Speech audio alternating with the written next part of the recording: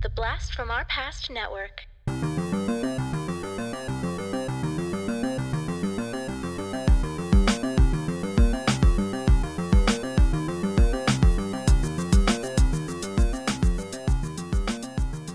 Hello and welcome to the Blast from Our Past podcast. We're the podcast that brings you full-on movie breakdowns, TV show reviews, and more, all from the things of our nostalgic past. I'm John. And I'm Adam. Now I'm Ben Green doing big things on a Dre beat. Stay seated. Here we go.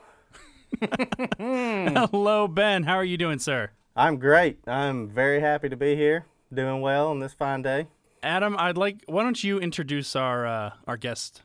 Happy to introduce our guest, Benson Green of massive UGA fame. Well, that's how I know the man. I met him back, we were in the same major program at UGA. That's how we met, a bunch of mutual friends and things like that. The guy is awesome. And today we are going to be talking Dr. Dre's The Chronic. And I just flat out there don't know this album all that well. This wasn't one that I particularly grew up with all that much.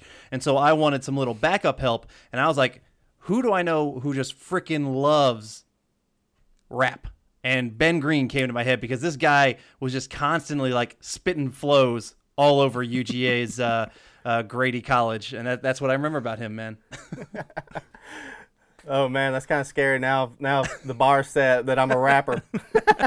Well, you're a wannabe rapper. How about that? Yeah, okay. But you appreciate the style of music. You're knowledgeable. And so, I'm much more of a hip hop guy than I am a rap guy. There's specific rap styles that I like.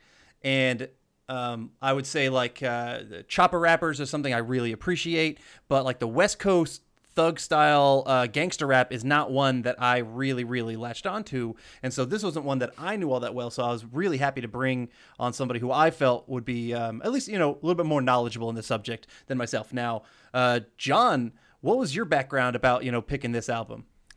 So the whole album itself was not one that, I never owned this album. Mm-hmm. And I was only familiar with the singles with this one.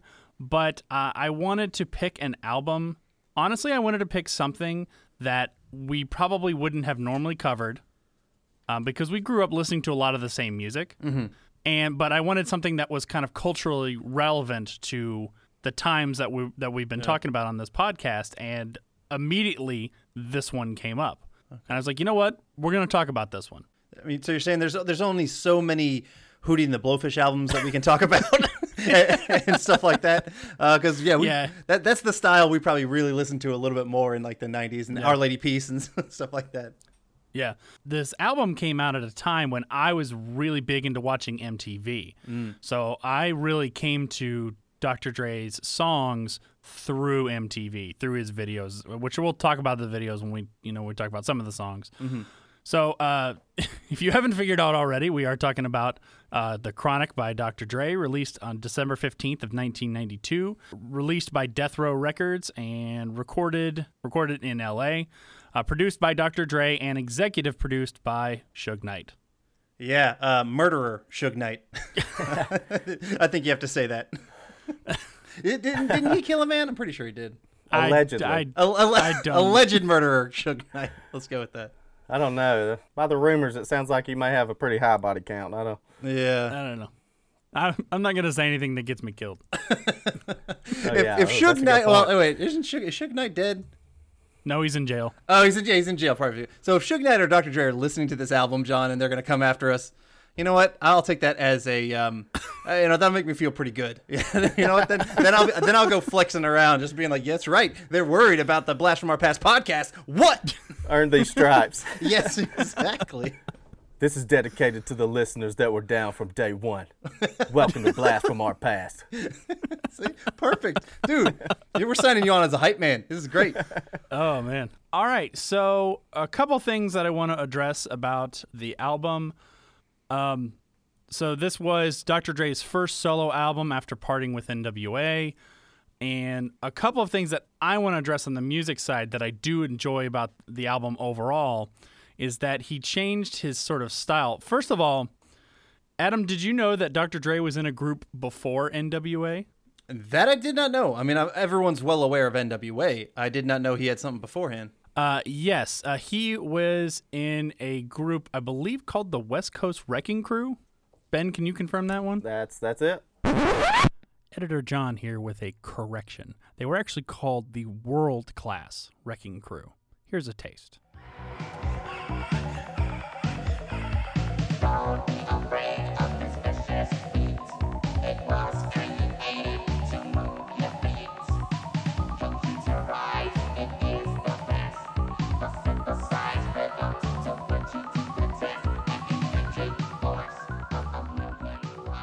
Yeah, which is sort of like a really early 80s sort of electro funk type group.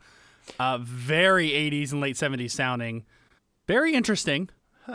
Well, you mentioned electro funk, and they do a lot of sampling of Parliament Funkadelic on this album, and so knowing that he's got some background in a group that's a little bit more funk driven, that makes some sense. That makes some sense because you get some of that underlying on the beats here, and I think that's fitting. Well, and Dr. Dre has even said that he was pretty much only exclusively listening to Parliament Funkadelic right before he made this album, so he had that sound in his head. Yeah. So much so that he told his engineer, was a guy named Colin Wolfe, who kind of was a co-writer and did a lot of the bass sounds and stuff, to actually go buy what's called a mini Moog, which is a Moog synthesizer, which is what they use to create the bass lines. Okay. A lot of the sounds that you're hearing are influenced by Parliament Funkadelic, and you can tell between the synth bass sounds and the sort of high whine sound that you get from a lot of the songs are sort of indicative of P-Funk. But what is interesting about this is that he's using these instruments in a very interesting way. You get a very low sound with the bass and a very high sound with the whine.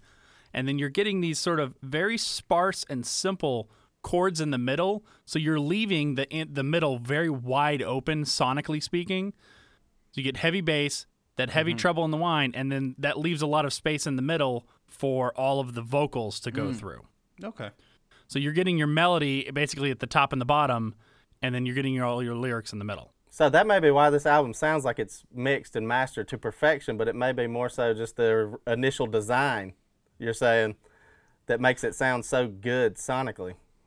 Yeah, well, I don't know if that's what they were thinking, but that's I think that's what sounded good to them, and that's essentially what came out. That high whine synth is that's one of my favorite sounds in hip hop of all time. Like a few years back when Kendrick Lamar's Good Kid came out, there's a track on there. I think it's actually the Mad City track, and that West Coast synth comes in, and then MC8 was featured on the album. I legitimately cried the first time I heard that. I was like, it's back. I was like, I've been waiting all these years. I should state that the keyboardist for P-Funk was a guy named Bernie Worrell, who kind of pioneered the use of the synthesizer, who was P-Funk's keyboard player and one of the founding members.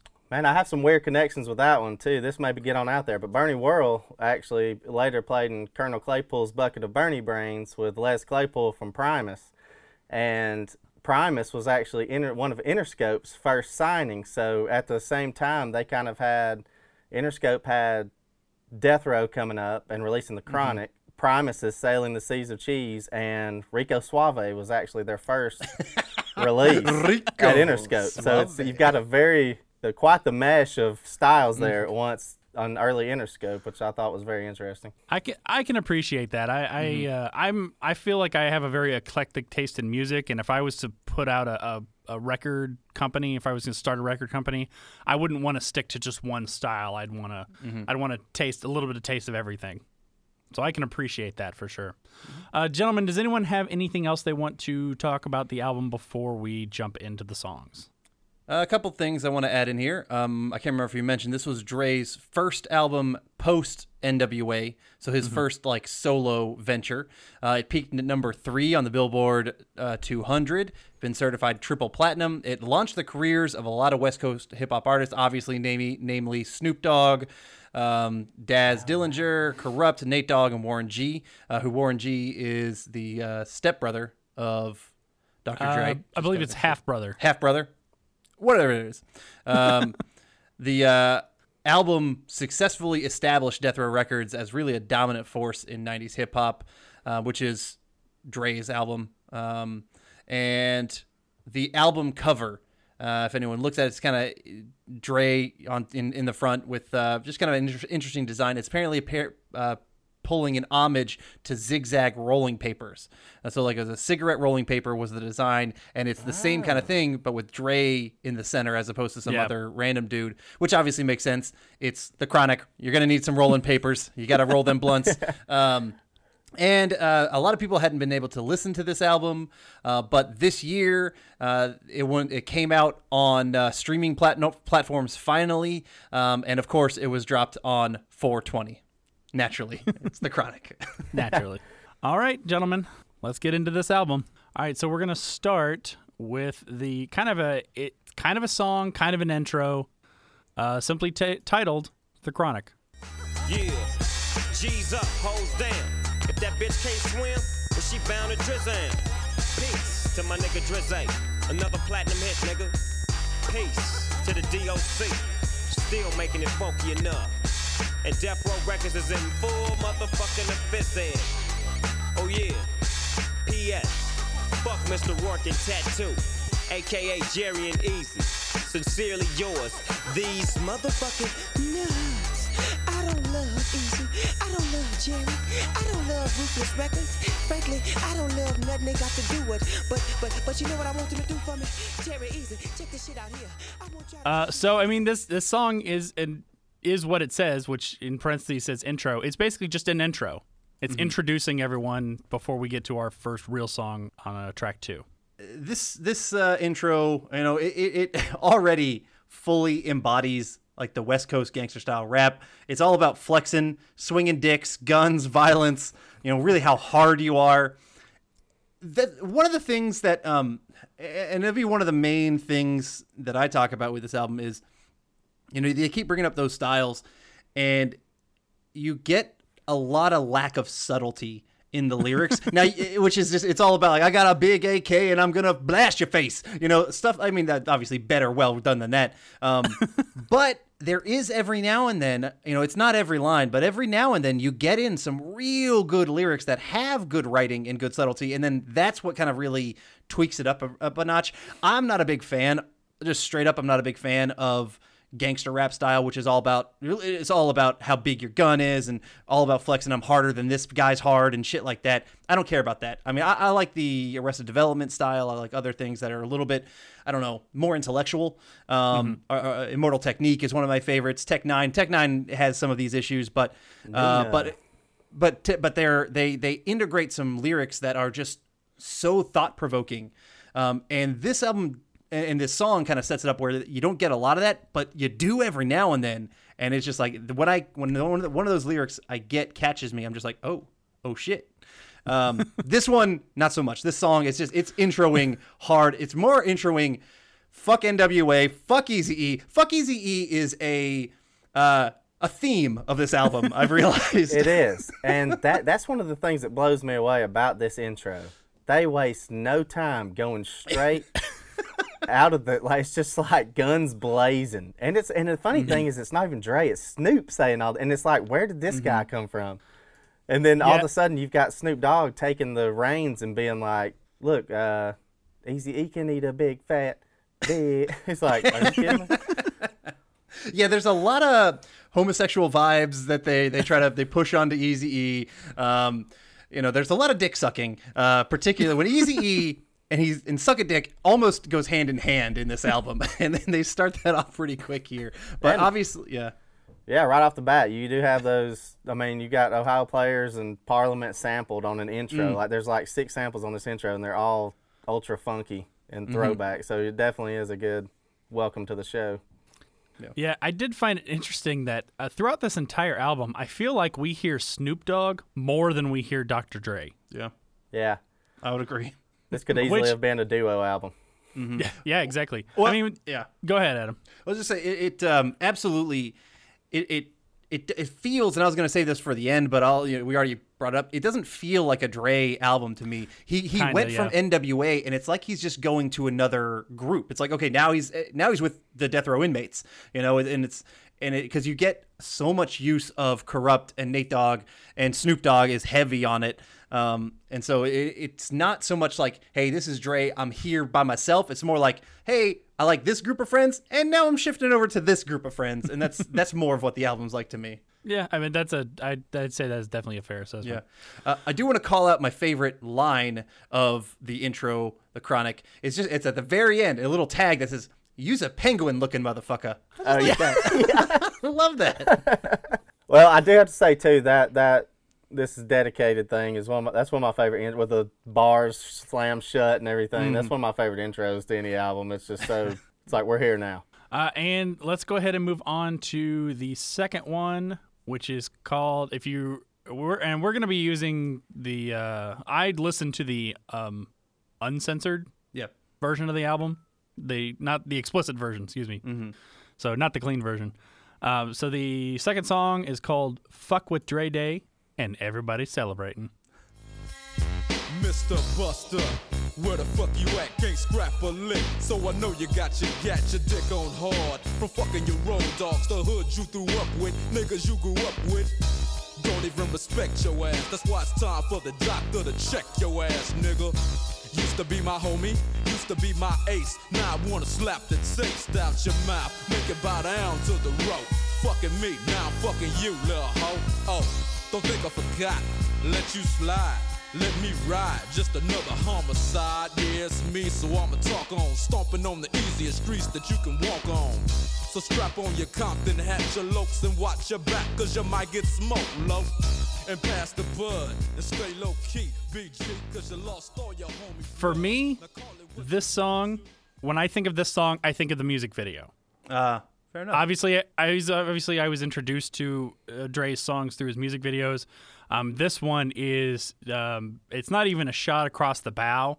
It's a straight up hit at Eazy-E and Ruthless Records.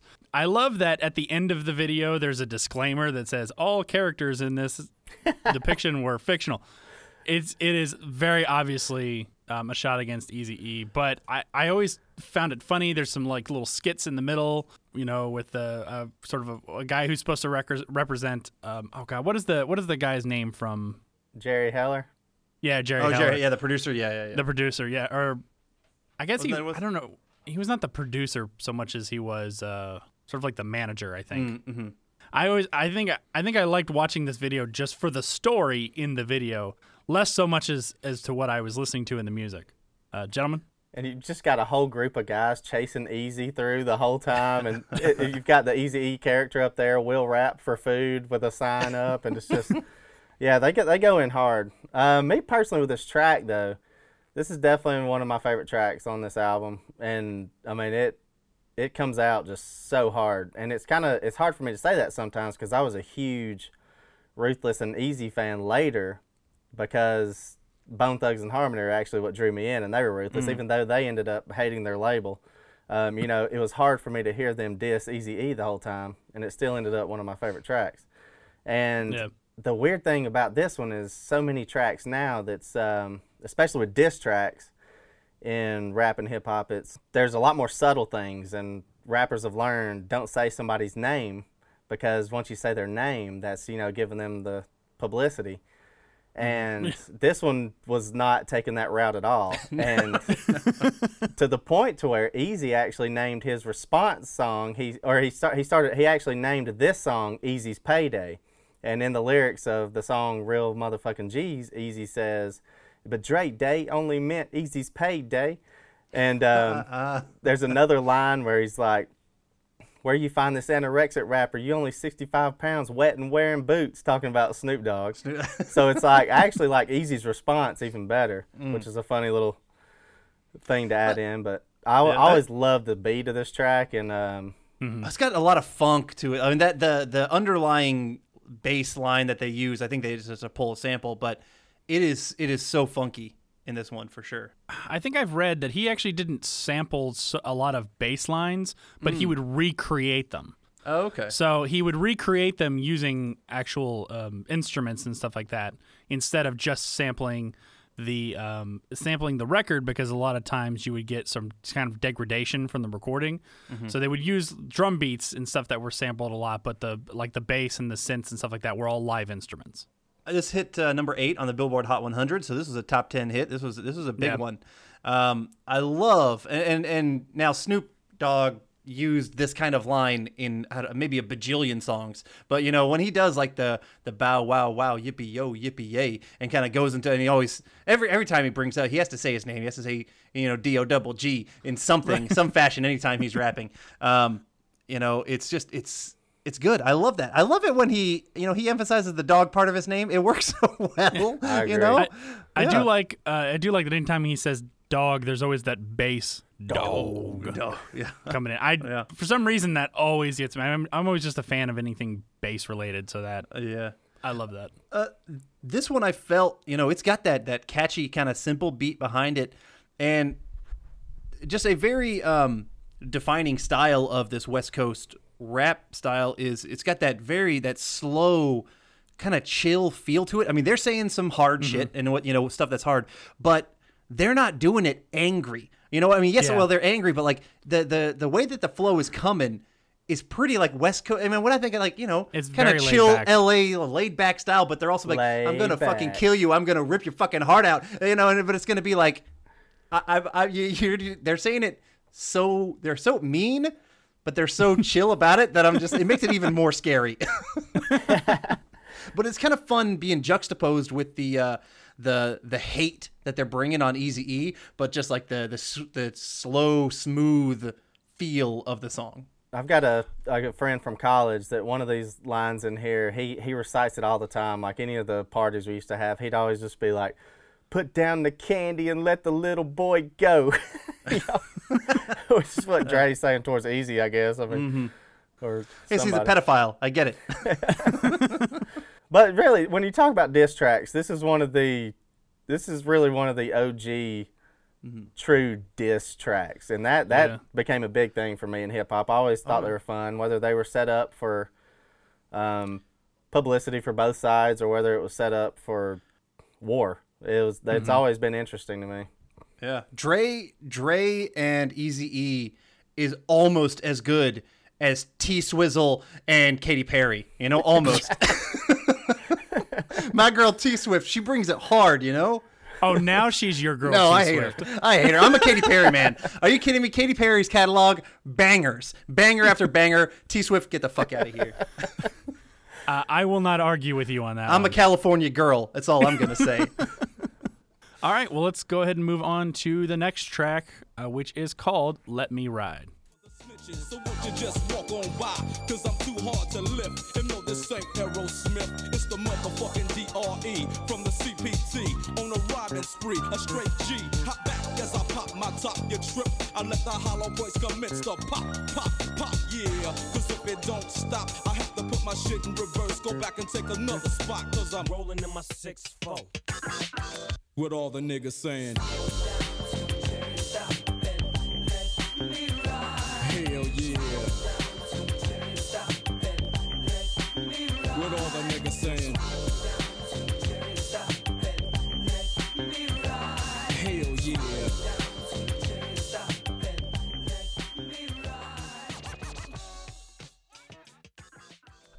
This is kind of one where I actually had kind of forgotten about it, and I think I remembered once it hit the chorus, I kind of remembered a little bit, but I didn't ever watch the video for this. I don't remember the video for this. It wasn't on heavy rotation.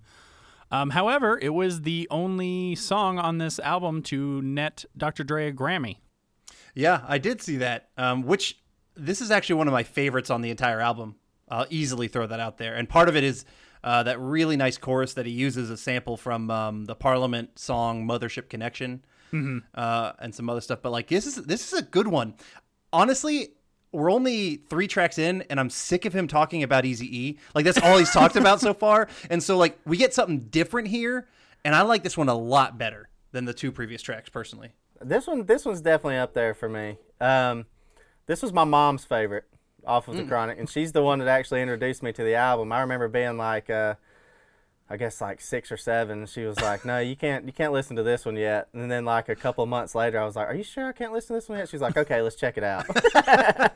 What a good mother. And I was sitting there like, "Hell yeah!"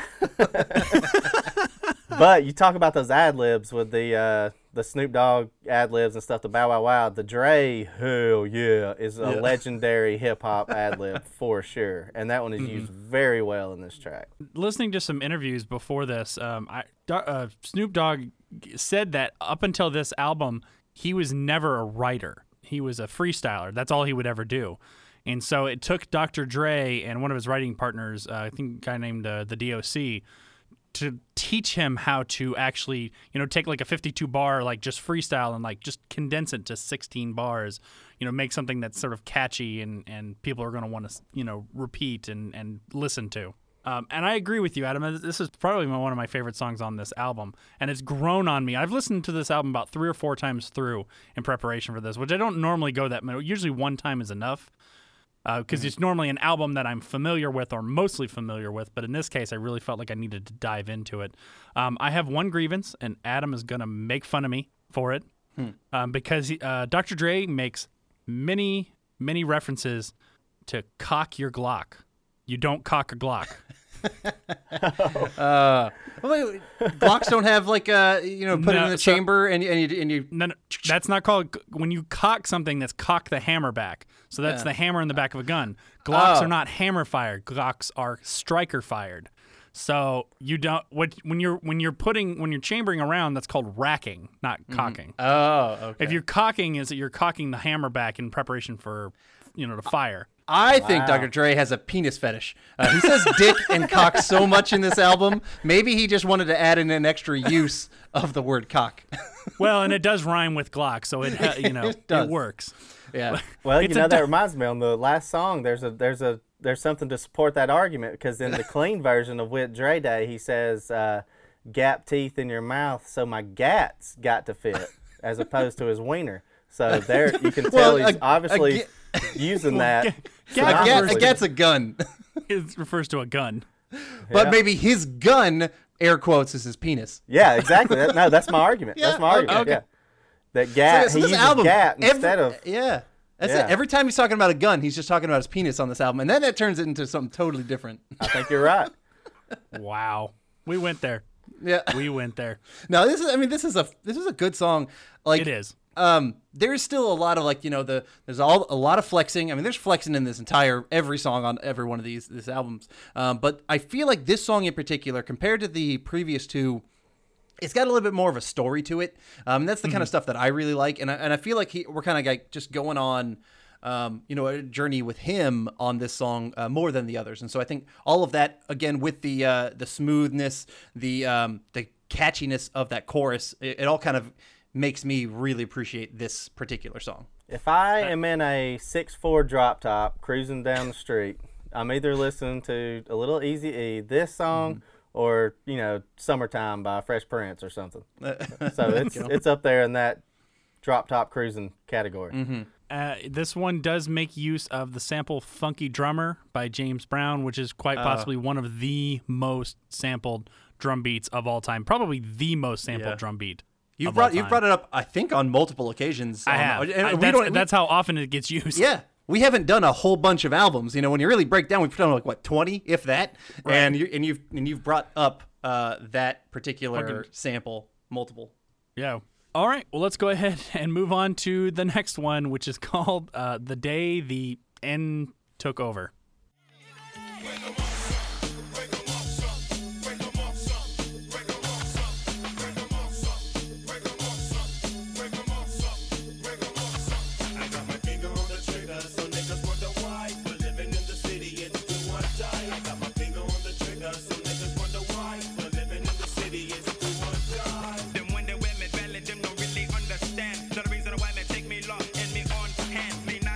Peace and me not Rodney King. Me gun goes click, me gun goes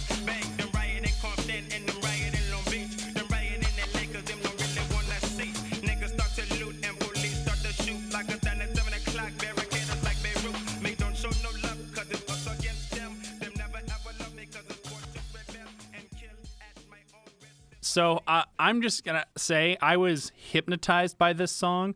I barely listened to the lyrics. What got me was the bass line. Yeah. What it's because they use some really interesting intervals, and I'm gonna kind of music nerd out on this. It's very simple, just sort of a four quarter note driving beat, but the first interval is called a tritone that they play, which is sort of like an interval you avoid. In fact, in sort of the Gregorian times and pre-Renaissance times, they called that the devil's interval.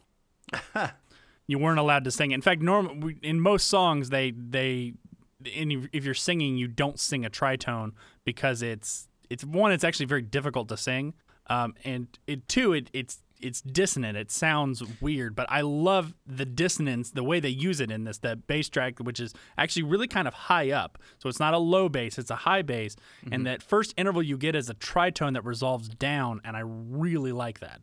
For the layman like me, you're a music guy, you know all Yep. that words is, but like, so the dissonance as you put it, and to me my note is, it's got a creepy and uneasy sound in the background, and it's uneasy, and that fits so well with what they're talking about. They're all talking about, obviously it's about the LA riots that were about the acquittal of these 4 racist police officers who beat a black motorist, Rodney King, and so they're just going on about everything about the LA riots, and that dissonance, that uneasy style of the music in the background really just kind of like, I don't know, it amps this song up a little bit. It makes it be like, okay, this isn't just them talking about, hey, the fun of looting and shit. Like, they're like, this is some not a good time in LA. This is a terrible time of what's going on and what's happening and all this shit. So I thought it fit particularly well. Yeah, and that's it's sort of got that horror vibe. It makes it scary throughout, and it reminds me of the Deep Cover track too, which was like in the anti-police song, and it's 187 on the undercover cop, or that they did later, and Big Pun and Fat Joe covered later, which was great. But I've always been a huge fan of the kind of dark sounding stuff, like some of Tech Nine stuff, a lot of the old 3-6 Mafia. So this song is, as soon as I turn this one on, my head's just banging, and I'm all in that devil's interval immediately. I'm like, because I listen to metal too, so.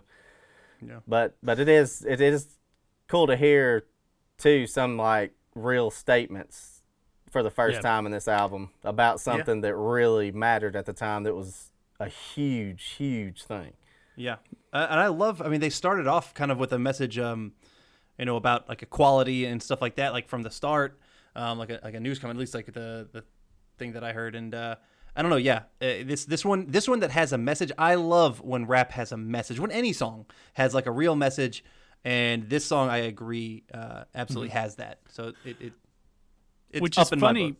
Which is funny because Dre has publicly said that he doesn't usually set out to put out like an intellectual record or have a message. He just wants to make something that people are going to play in their cars or at a party. Now, I don't know how much I really believe that, because most artists are going to have a message of some kind. I mean, that's just what artists do. They're expressing themselves, and that in itself is a message. This is our first RBX too, right? Yeah. Yeah. And man, RBX, he's good on this album. And I love when rappers yell pop, pop, pop, pop, pop like that. And he just he nails it on this one. Yeah, he's when I was looking through some of like the lyrics, I don't know if each rapper wrote their own lyrics that were added to, the different verses, or if that was Dre or Snoop writing their portions. I would imagine they did. I mean, my understanding, that's a pretty big thing, is if you're going to rap, you're generally creating your own. Okay. Well, not in these days. Oh, really? The DOC has writing credits on almost every single track, and it's supposed to be lyrical because he was a lyrical genius. So okay. And actually, if you watch Straight Outta Compton, the movie they did not too long ago, the whole NWA story, I mean, those guys wrote, like, I think Ice Cube and MC Ren wrote almost everybody's lyrics throughout the album, and theirs and Eazy's and Dre's, and I think there's a lot of ghostwriting on this album for sure. That's fair. But RBX probably isn't one of them. No, okay. Well, I was going to say some of his lines I've realized were some of my favorites in some of the later songs. So I was like, I wasn't sure if he wrote good stuff, or maybe he had just, maybe it's just his flow and the ones that he chose to sing or that they gave to him to sing. I don't know. I liked it. So I liked RBX's stuff, additions to this album. I don't know. It's interesting. Dr. Dre only sang on one verse on this entire song. Yeah. All right. Well, let's go move on to the next one, which is a monster of a track, which is Nuttin' But a G Thing.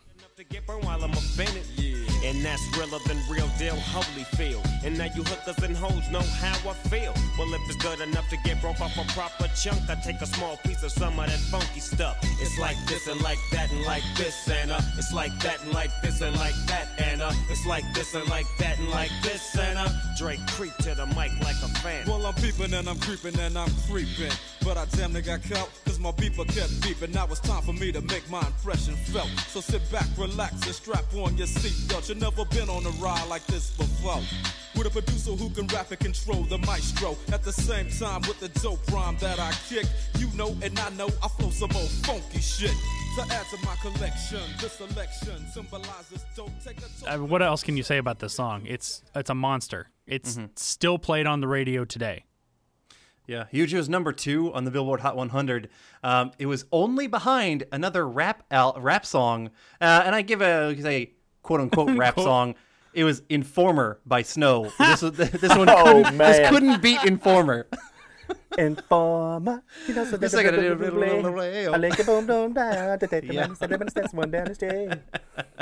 Yeah, classic lines. The 1, 2, 3 into the foe. Like Snoop Dogg is on point. Dre is on point with this one. This is one I want to be sipping a 40 and I want to have my hand just going up back and forth and back and forth. Like that's what I want to be doing when I listen to this song. I can agree with that 100%. I love the getting funky on the mic like an old batch of collard greens. It's the capital S, so yes, I'm fresh and double O-P, D-O-double-G-Y-D-O-double-G, you see. And another thing I've loved about this song that I've loved about a couple tracks on this album and tracks throughout hip-hop history is when verses are split up. You've got 2 bars from this guy, and Dre and Snoop throw back to each other so well on this. And I love that. I've always loved the verses being shared by 2 artists. It's really cool. One thing I do like about rap in general is they do a lot of that back and forth. I kind of like it when you get like people finishing other people's lines and stuff like that where they kind of trade off even within one line. I really enjoy sort of the intricacy of that. What I want to call out is I really like Snoop Dogg's flow. It's no wonder he just kept blowing up after this album and this song. The way that you were putting it, Ben, like I don't know, and I like those chopper rappers. I kind of mentioned it, like when you add extra syllables, like, into like the beats, and he goes the bump, and you kind of get it going in there. Snoop does that all the time, like adding in some extra. You get some extra words, extra syllables, and it just, but it still has such an interesting and unique flow to it. So that's something that I always appreciate. Someone who can only like do the regular rapping to the beat. That's one thing, but when you can like make it your own, that's something special. And I think that's Snoop Dogg absolutely does that on this entire album. But it's this was the biggest one that you could really tell. I mean, we gotta kind of talk about the music video a little bit. This is the song that introduced Dr. Dre to the world as a solo artist. Done very well, I thought, through the video. I went back and watched it, and I remembered so much about it. I hadn't seen it in probably over a decade, if not more. And I still remembered little things about it. The little kid who's just kind of bouncing. I don't know if you remember that part of the video. I remember the girl who got her top ripped off. Yeah. Yeah. Maybe I noticed a couple different things than you did, John. Oh, they have like they're just kind of standing around, and there's this little kid who just, you see him twice. One time there's a girl walks by, and you see the kid's probably like maybe 2. And he turns around and watches the girl. So that's why, I'm sure why they used it. And then the next one, he's got his hand up and down, bouncing up and down like this. Okay. And I've always remembered that and thought it was cute. And another thing is that Snoop Dogg was notoriously shy and nervous. And you can see it in this video. And even Dre called it out because he's hardly at any point actually looking at the camera. He's most of the time when they're standing next to each other rapping, Snoop's not looking at the camera. He's looking down and around and all over the place, where Dre's looking straight at the camera because he's done this before. And so he was very nervous, so you can see it.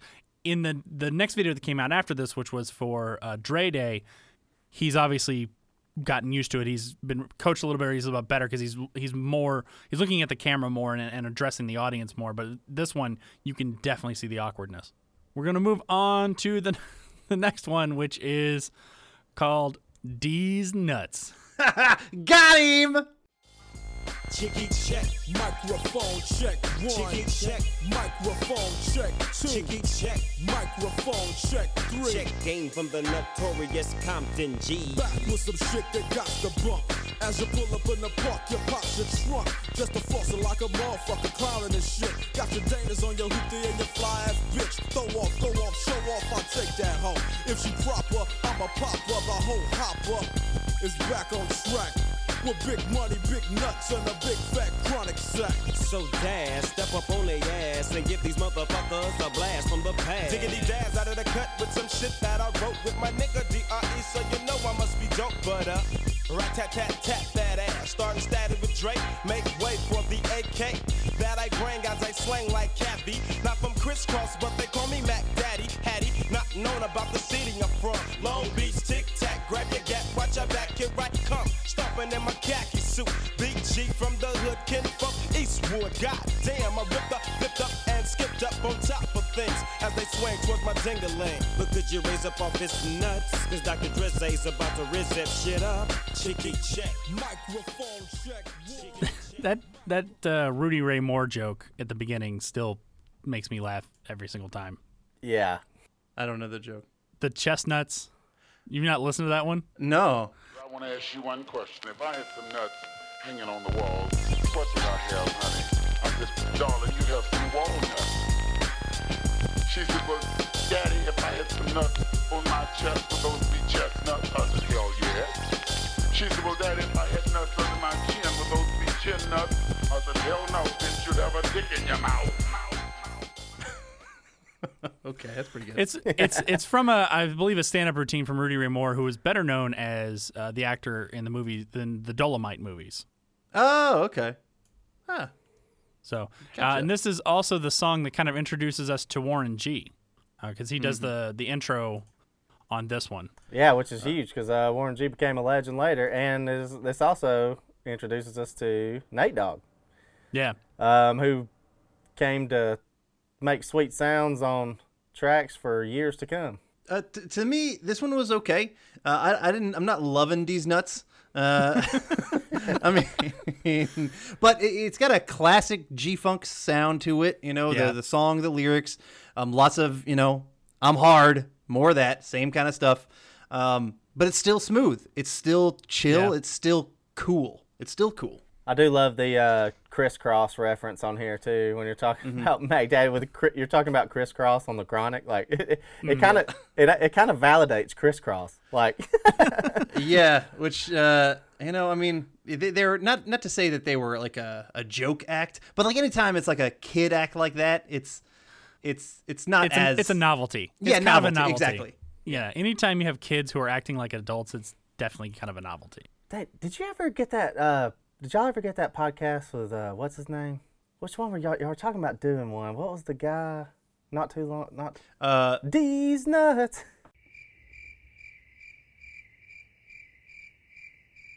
Sorry, I had to do it. We had somebody who did these nuts.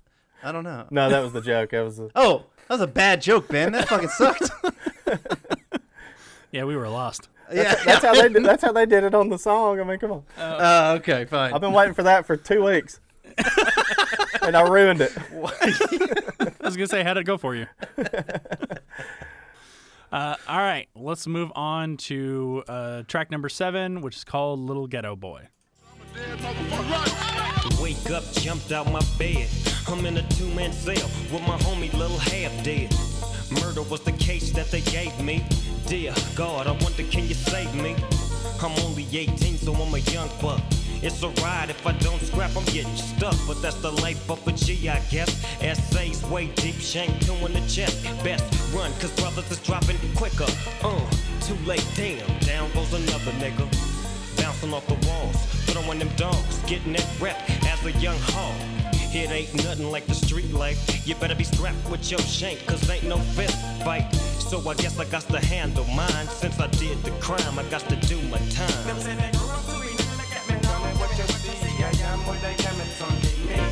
Little ghetto boy, playing in the ghetto street. What you gonna do when you grow up and have to face responsibility? This one pulls its chorus from song "Little Ghetto Boy" by Donny Hathaway, and a lot like a lot of the songs on this one. The verses are good, but I like the choruses a lot, which is just them kind of them sampling other stuff. But I did like I liked the use of the flute in this, and that was not sampled. That was actually recorded. It was a guy named Catisse Buckingham who did flute and saxophone throughout the album. Oh, okay. That was definitely one of my biggest notes on this track is the flute, and it's cool to hear that it was live flute played in there. I would say this is actually probably my favorite song on the entire album. Oh, really? I really like this one, and particularly, that good mix of, the older, the Ghetto Boy song. It works really well. It flows really well. And what I like about this stuff, and what I like, about most rap, or the raps that I like most, are ones that, like, I feel have a story, something important to talk about. And this one, I feel like, it's got a story to it. It's all about, it's having to grow up, having to face responsibility, but it's a hard life. It's part of the culture, and it's hard to get out of that lifestyle, these kids in jail, stuff like that. And so that's what I like about this song. And it's got some realness to it, where I feel like there's a lot of people who keep rapping about how real and how hard they are. I'm like, well, you're faking your bullshit. Not to say that Dre's faking bullshit, but a lot of his other songs on this album are just about how hard he is. This one, I think there's a realness, there's an authenticity to it, and mixed with that chorus, which I think is just absolutely beautiful. Yeah. This is one of the most, I don't know, that's why this one stands out for me. I do find it interesting, if not maybe a little hypocritical, where a lot of the rest of the album is about having your AK and being and thugging around with your friends and stuff like that. And then this one is about jail life, and it's about, thug life not being glamorous. Because there's a whole other side of gangster rap where it is like, it's all about the drugs, all about the women, all about the money. So they're glamorizing it, where this one, it has a little bit of reality to it. And I think that's what I like about it. Yeah, and then in Dre's verse in this, he's kind of, he's getting caught by surprise by a kid, and it kind of ends up, that's what I get for behaving this way. And I used to be the same way when I was a kid. It's almost like a message to the kids saying, don't go down this path. And you're totally right in saying that it's kind of hard to say that with the rest of the album being. But I do like the message and the vibe on this track. All right. Well, let's leave the message for something a little bit harder, for a track called "A N with a Gun," or "With a Gun," excuse me. I think it's better to be telling the facts than cuffed up and jacked and fucked up with your niggas looking at you going, God damn, cause it's the city, and for you to survive, a nigga gotta be a gangster. And I'm a nigga you can't remove. So got a lot of motherfuckers for trying to prove to they homies they can hang by dealing with me. But once again, in the end, that D-E-A-D, I never did time on a murder yet, cause I relax and back, do a job and jet. Yo, I know you understand my flow, so here we go in death row. Come let a motherfucker know. A nigga with a motherfucking gun. A nigga with a motherfucking gun. D-R-E, a motherfucker who's known for carrying gaps and kick raps that make snaps. This is not really one I favorited for the album. Yeah, this one actually I think had some of my least notes, other than like the skits that we've got coming up. I wrote, he really fucking loves AKs. That was one of my notes. He loves them. AK-47s are like, that's his jam. AKs and Tech 9s. AKs and Tech 9s, yeah, GATs, whatever. 4.4s, 44. He talks about Desert Eagle in another song. And then the other note was simple premise, I'm hard, I got guns. Like that is the song. I will say, this is one of my favorite instrumentals on the album. Okay. I love this beat. like as soon as this one comes on, every time my neck is breaking. So, and I wanted to mention this too on the last one, but I wanted to wait till this one because I think it was better. I do love the mix of the rap vocals, like Snoop is in this one, mixed with the sample and the choruses. Like the way they build those together, a lot of hip-hop songs, they either just have the sample or they have a mixed sample or they have an artist just singing the same thing as the classic song. But this one, you know, it sets it up with the sample and then it finishes with Snoop Dogg saying something that doesn't match the original song at all, and it makes something new, which I always thought was really cool. I will say this. Dre is definitely a master beat maker. And that is evident on every track on this album. He is a master producer, and I really, that really comes through on all of the acts that have come out of his record company and his records. I mean, if you think about, with the Chronic, we were introduced to Snoop Dogg, Nate Dogg, Warren G, Lady of Rage, and then his next real solo album, 2001, we get Eminem. So he is, if you're looking for a producer, I don't know that you can find anyone better than Dr. Dre. And you can totally argue that he made everybody in NWA what they are, too. All right, well, we're going to keep with the theme and move on to the I'm not quite done with songs about guns, though, John. We're going to move on to the next track called Rat-a-tat-tat. Lay back, way back in the cut. You come outside, nigga, you're getting fucked up. I done told ya, creep, your best move like Luther Vandross. I'm fucking up the West Coast. I'm right back up in your wing and nut. 1, 2, 3, nut from the DRE. But this is for the hoes that I used to know when I didn't have my 64 and a lot of dough. I keep it like this and like that, and I never hesitate to put a nigga on his back. Rat-tat-tat-tat-tat-tat like that, and I never hesitate to put a nigga on his back. Rat-tat-tat-tat-tat-tat like that, and I never hesitate to put a nigga on his back. Oh wait, that's that nigga, you that grip. Yeah, that fool is. Break him on, bro. All right, this it just, to me, is just a continuation of the previous song. It kind of flows from one straight into the other one. So, yeah, I really don't have too much to add to this song. Gentlemen, do you have anything to say? It starts off with a sample from a movie as opposed to another song. The movie's called The Mac, and I thought that was pretty interesting, kind of nice, something different way to start it. And then my other note was pretty much, surprise, it's about Dre with a gun, how hard he is and killing people. So, yeah, the theme definitely continues. I will say I also love this instrumental, and when my neck is really going, this keeps it going. So, Okay. And I do love, for whatever reason, I love the gun sound, so I love hearing rat-tat-tat-tat. And I never hesitate. And that, like, rat-tat-tat, those hard hits, and then Snoop's coming back. And I never hesitate. I've always loved that contrast and dynamic, so... Well, yeah, I mean, Snoop is really smooth and flowing, and, like, you get that that kind of... that consonant, like, kind of sound, the hard ta-ta-ta-ta-ta, and then it goes with his kind of, he just kind of flows from every word to another, and it's all like, smoothing out one thing. It's all done in like one kind of breath out, and so it does, kind of bounce back and forth in those styles and work well because of that. Okay, I was gonna say I do love the line like Luther Vandross. I'm fucking up that's the West Coast or something. Like, that's a good line. Absolutely. Going back to sort of the sonic sounds of this album, one of the things I do think works really well together is Dr. Dre's voice with Snoop Dogg's voice, because Snoop Dogg's voice is much in the higher register than Dr. Dre's. And so I think together it works really well because you get a sonic difference between the two that really complement each other. All right. And now we're kind of hit our first skit, which, you know what? Skits in albums sometimes are hit or miss with me. Sometimes I don't see the point of having them at all in them. Sometimes they're funny, and sometimes it's a little bit of both. So the first skit we have is one called the $20 Sack Pyramid.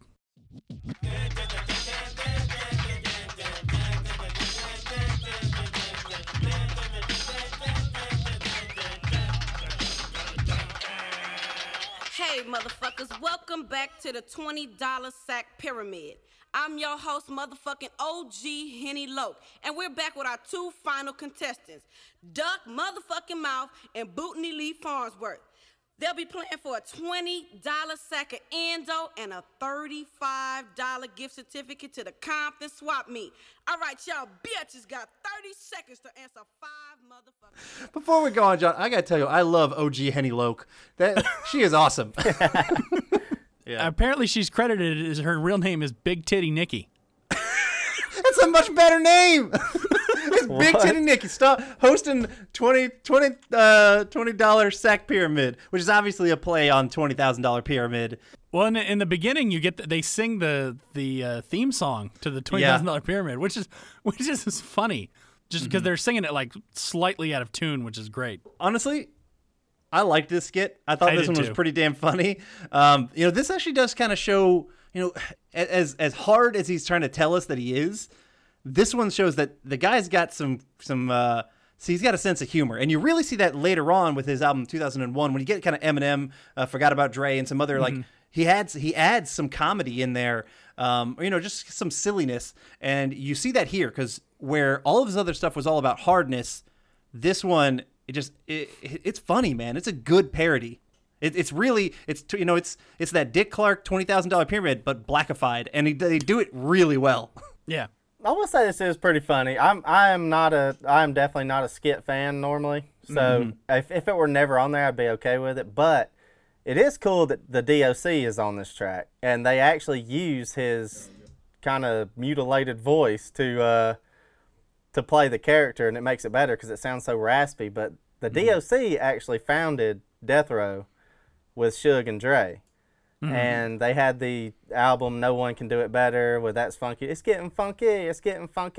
And the DOC was supposed to be the hot thing right now. And he had the car wreck and tore up his vocal cords. And he became a legend on a skit as opposed to being one of the biggest rappers of all time, which he was on that trajectory to be a total hip-hop legend. And it didn't happen that way.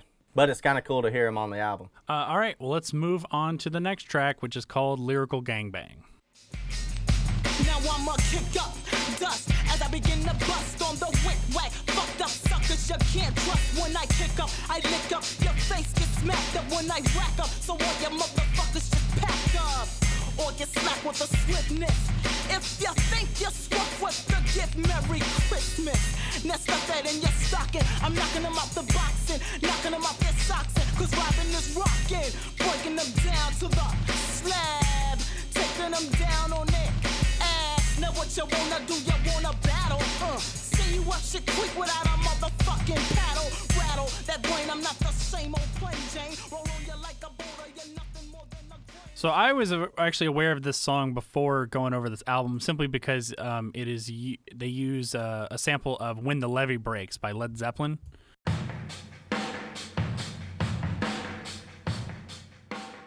Oh, okay. That's the drum beat, which is a very famous drum beat at the beginning of that song.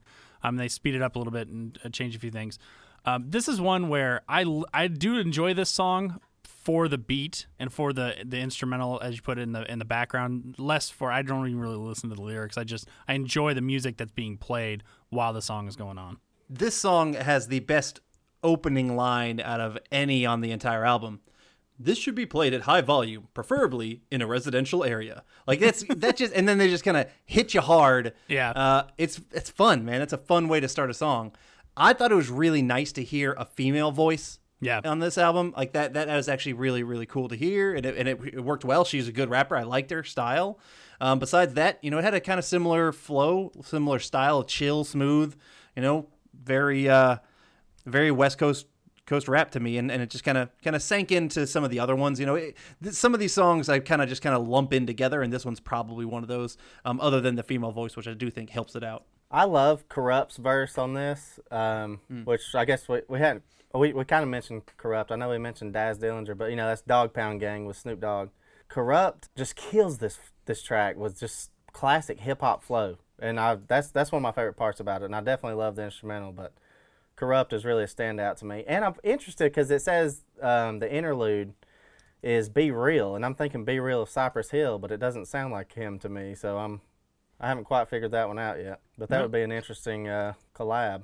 I mean, the song was fine, but it wasn't a standout. You know, there was nothing that I thought made it very special, other than finally get was it Lady of Rage, or she was on? Yeah, I think this is the first time where we hear her on the album. So, all right, well, let's move on to the next track called "High Powered." Kick this shit.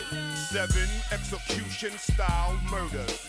I have no remorse cause I'm the fucking murderer. Haven't you ever heard of a killer? I drop bombs like Hiroshima. So now I walk around strapped. One time bust they caps and watch niggas collapse. Snap, adapt to this, but you need no adapter. This is just the first chapter in a book from a crook. You get caught slipping, your ass gots to die. Nigga, tell me what the fuck you figure. Trigger, happy RBX to cap ya. Pump, pump, and I can't wait to bust around. Pump, pump, my hollow point smacks the clown. Cause what I said split his head. And now they got me running. Well, this track for me, I mean, it stands out. This is pretty much just RBX flexing his muscles again, showing that I may be the best actual hip-hop man on this album. And as soon as he says I drop bombs like Hiroshima with the whole bomb in there and everything, I love that. I think that's a blast. Woohoo, pun, hey-o. Hey-o. I agree. RBX is nice. I didn't really find the rest of this song all that special, other than I like RBX, on the mic. That worked out really well. It started off almost like a skit. It had a long intro that was just kind of like Drake getting there. I was like, are we gonna get to a song ever? And then eventually they do get to it, and it's solid. More about killing, more stuff like that in the themes of the song. But I like RBX's voice. I think he might be my favorite voice on the album, maybe besides Snoop Dogg. But other than that, the song I didn't find to be anything special. I will say this is probably one of my least favorites, and I still like it a lot. But this is another example of, like, you got Daz doing the outro. It's just like, they put everyone on the team, and everyone contributed pretty much every track, which I think really helped the album as a whole too. Speaking of skits, let's move on to the next one, which is a skit called The Doctor's Office. Yes, may I help you? Hello. I had a 12 o'clock appointment with Dr. Dre. Well, Dr. Dre is with another patient right now. Would you like to reschedule? Reschedule? It must be a mistake. I must see him. I had a 12 o'clock appointment. No, it's no mistake. Look, Dr. Dre is with another patient. Either you can wait or reschedule. Look, I understand all of that. No, but apparently you don't understand. I'm a working person and I'm working. All right, I generally agree that I think without the skits, you would still have a fine album. I still think they're kind of funny. So, especially on this one, a lot of times we've talked about skits on other ones where I don't think they're funny, but this one, the two that are on here, I thought are pretty good. I would say I like this one less. Yeah, I would agree. I would definitely agree with that. Pyramid one. I mean, this one's all about him fucking. I mean, it's kind of funny because he's a Dr. Dre. He's a doctor of what? Nothing. But it's like he's got doctor appointments for girls coming over to his place to fuck him. That is kind of funny. That's a funny idea. Doctor of that big old ding-a-ling. Well, I mean, what I find funny about it is simply just the seriousness with sort of how the secretary, or however you want to call whatever her position is just talking to this one lady, like, I'm sorry, you're going to have to make an appointment, when in the background you can clearly hear him fucking. Well, that's what he said. She even says, like, he's already fucking another bitch right now. I mean, so, like, this girl knows she's coming to get fucked by Dre. Right. Like that's his whole doctorship, if you will. that's what he's got a degree in, and that is it's got humorous quality. So I highly appreciate that. Yeah. Yeah. This was one my mom used to skip. Understandable. Mm-hmm. All right. Well, let's go ahead and jump ahead to the next one, which is called "Stranded on Death Row." Stranded on death row. So duck when I swing my shit. I get rugged like raw hit wrecks with fat tracks that fits the gangster type. When I recite's kinda lethal. Niggas know the flow that I kick, there's no equal. I'm murdering niggas, yo, and maybe because of the tone I kicks when I grip the mic and kick shit niggas can't fuck with. So remember, I go hardcore and slam, love respect like a sensei. Whoop ass like Van Damme. So any nigga that claim they bossin', why don't you bring your ass on over to Crenshaw Slauson? Take a walk through the hood, where we up to no good, slanging them things like a real OG.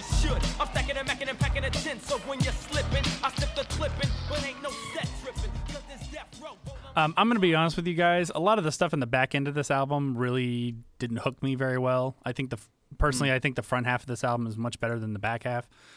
So this one didn't really do anything for me. It was just sort of a, nice beats and then people rapping on top of it. And so I'm not really going to have too much to say about this particular one. So I'll let you guys take it.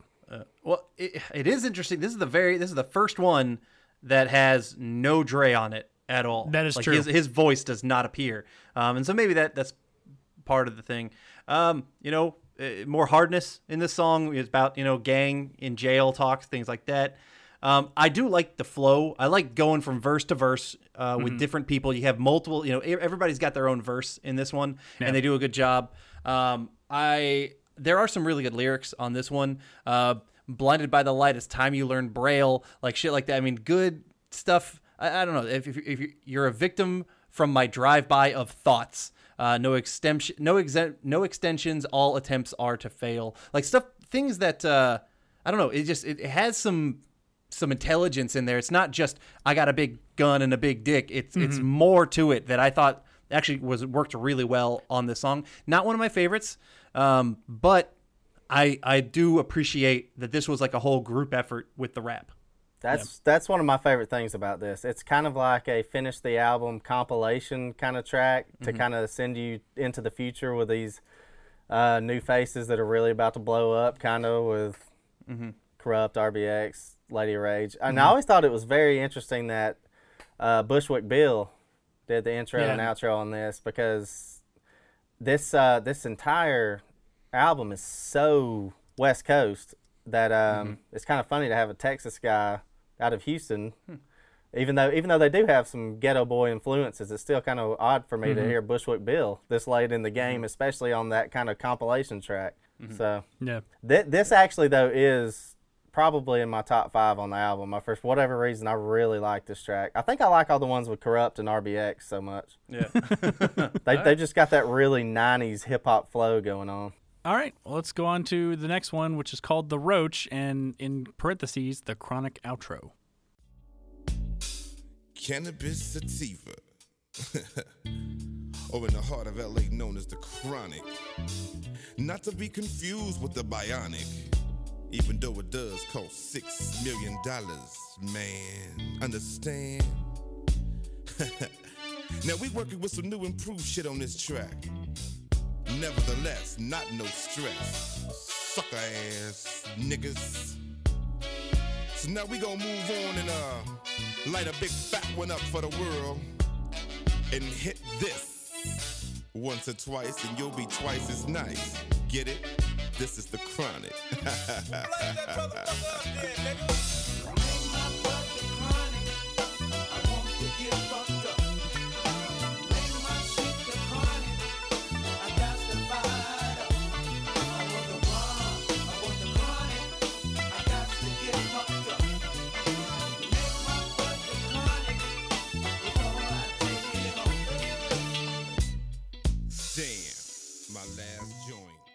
I do like the sort of general P-Funk sound of this. I mean, they're sampling the song P-Funk, Once Again Funked Up, by Parliament, amongst some other things. And so I do appreciate sort of that sort of return to the P-Funk sound that I think you get more at the beginning of the album than you did later. That's largely all I really have to say about it. This song is all about weed, in case people didn't know that. Also no Dre on this one, which I thought was pretty interesting. But, Build is the outro, which is kind of interesting because we have a song after this one. Yeah. So this isn't really the outro. I don't know why they did that. I have no idea. Yeah, but I agree with you. It is good to kind of get, the funk is heavy in this one, and I appreciate it. This is pretty much a parody track. Like, this is the Dr. Dre Weird Al version of just the actual Parliament song. It's like it's kind of a parody, but man, I love jamming out to it to finish out the album, and to me this is the album. I stop right here every time. You don't move on to the next one? It says outro. I mean, I did for this just to get familiar with it, but this is it for me. It does say outro. Yeah, why do they have the other track? I guess it's like a bonus track. I mean, maybe it was supposed to be cut, and they were like, "Oh, let's throw it on there." Yeah. Well, was it? I mean, granted, I didn't have the CD, so I don't know. Was this like one of those '90s hidden tracks by chance? Because that was huge in the '90s. Now, granted, I couldn't see them doing that in this just in rap like this, but maybe. Does anybody know? Yeah, apparently it was. Okay. So this was right. like because they had that.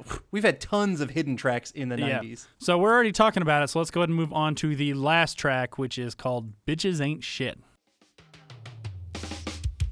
Bitches ain't shit but hoes and tricks. Lick on these nuts and suck the dick. Get the fuck out after ya done. Then I hops in my bitch to make a quick run. Bitches ain't shit but hoes and tricks. Lick on these nuts and suck the dick. Get the fuck out after ya done. Then I hops in my bitch to make a quick run. I used to know a bitch named Mary Wright. We used to roll around and fuck the hoes at night. Typed in the motherfucker with the gangster beats. And we was ballin' on the motherfucking Compton streets. P. The shit got deep and it was on. Number one song after number one song. Long as my motherfucking pockets was fat. I didn't give a fuck where the bitch was at. But she was hanging with a white bitch doing the shit she do. Sucking on the So it says that until the album's 2001 reissue, this song was a hidden track, absent from the track list. That's cool. I mean, I like it. I like it when they do it, and I also appreciate because some of those hidden tracks are just kind of silly, funny skits almost. Right. And they could have done that with one of these, but like they put on a legit full song as that hidden track. So that's cool. Yeah, I mean the opening to that is very. I've heard that. I don't know how many times. I don't know if Snoop Dogg's used that in other tracks, or if I'm just thinking of this one. The bitches ain't shit but hoes and tricks. Yeah. Okay. Yeah, that line. I can see that. But it kind of the sort of lyrics like this garnered a lot of backlash for Dre. What? Even within the black community. Sort of some of the black leaders really didn't like the sort of misogynistic use of language in the album. Yeah, it's a pretty sexist song. Yeah, and it makes it worse when you choke out a woman and get in big trouble for it. Yeah. Oh, Dre, that is not cool. The song actually has Jewel on it. It's not you Not were that meant for me, Jewel. It's a different Jewel, but not the Alaskan Jewel. Jewel with 2 L's. But like so obviously, bitches in a very derogatory term. But Dre's whole verse that he sings on this one is not so much about women. He equates Eazy-E to being a bitch, basically. So it's not just about that. It's also about people who he feels have turned on him or backstabbed him. So it's not always women or bitches. Sometimes men are.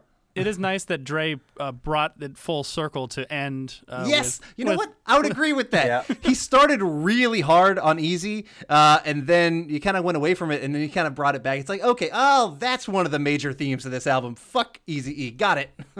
let's finish strong with it. Yeah. All right. Let's kind of go into our final thoughts. I will go first. I'll let our guest have last word on this. For me, it was interesting going back. And really actually listening to the whole album, which I'd never really done. And I definitely pulled out some more songs out of this album that I will listen to more. Overall, not one I would revisit, but I mean, the hits like, Dre Day and Nothing But a G Thing, those have always been in my rap rotations for a long time, and they will continue to be. And I'll probably pull some more out. So I put Let Me Ride more in there. Probably Little Ghetto Boy too. I think I really did enjoy that one. But overall, I'm not going to probably revisit the whole album. Yeah, I had a similar kind of thing with John on this one. I think the album almost plays as a promotional material for Death Row Records for most of it. Just like, hey, look at Death Row, look how cool we are. We got some really good rappers, and then we just kind of get those about, which I get was probably his main focus at the time. So he got a lot of those people on there. A lot of the themes just felt very redundant to me with a lot of these songs. Mm-hmm. I get it. You're hard. You own guns. I get it. So that's why some of the other songs, some of them that stand out, Nothing But a G Thing, because that was just, that's a fun ride around, in a Corvette kind of song. It's fun, chill day. Let Me Ride, I thought was particularly good, and Little Ghetto Boy. Those are my 3 standouts. Everything else, I'll probably not really listen to this album ever again, unless I want to do a drinking game and try and kill myself every time he says the words AK, Gat, 64 or 64, Dick, the N-word, or etc., something like that. And I take a shot, then that's the way to die. Or 187, because they mentioned that. 187, yes. 187. That's part of my problem with some of this album is there wasn't enough lyrical variety. He said those same words on almost every fucking song, and I'm just like, mix it up, man. This kind of showed he wasn't a lyrical genius, that he had to work his way towards getting better at that, because he said the same stuff all the time. I like variety in my albums, and I like different stories. I like different styles, and so you get that with some of it. Some of like the funky ones that come up, and then you get some of the other stuff that seem just a little bit more classic G-funk. But overall, I don't dislike the album. The album is solid, but there's only a couple standouts. So I'm not probably going to listen to this whole album ever again. But I will say, Nothing But a G Thing, Let Me Ride, and Ghetto Boy will be adding to my larger rap playlist that I've got.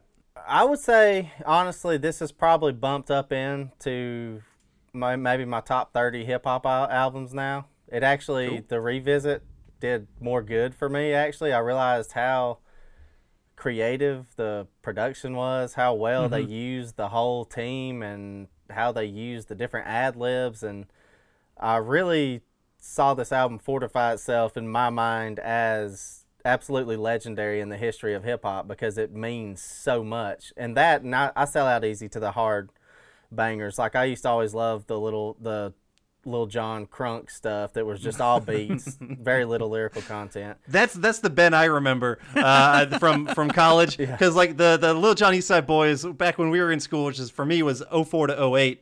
Like, they were still they were bringing it. Yeah. It was like that was played. I grinded on so many girls to Lil Jon, it wasn't even funny.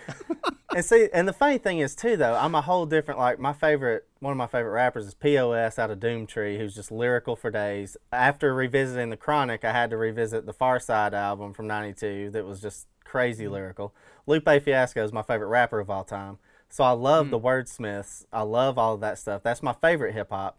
But I've got such a strong place for the stuff that really takes musicality and puts it in an album and mixes it with the vocal sounds, and just the sound of this album, especially for the time, is just so good. And I actually grew to like the second half of the album a lot more on the revisit, and I love some of those bangers that are just hard, right in your face. So I would say this is an album I'm going to listen to the next few weeks, actually, because I'm kind of hooked on it right now. Nice, very cool. That's awesome. All right, that was our review of The Chronic by Dr. Dre. Please join us next time as we are joined by Tammy, aka Moscow, from the We Scottish Last YouTube channel. We did her picks of 1995's Balto and the 2000s anime Bleach, and we will also be recasting Bleach using Western actors of today. If you have any questions or comments, you can reach us at blastfromourpast@gmail.com. And if you want to suggest a movie or TV show from your childhood or to be a guest on the podcast, go over to patreon.com/blastpastcast and pick a tier that works for you. To find us on social media, search for @blastpastcast. So until next time, I'm John. And I'm Adam. And thanks for joining us. See you next time.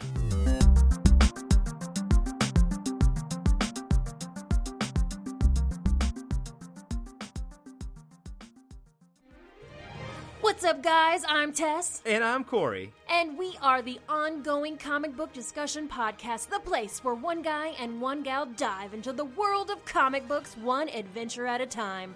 That's right. You can find us every Wednesday on Apple Podcasts, Spotify, iHeartRadio, or any of your favorite podcatchers. So come check out OCD Podcasts, where comic books are cool.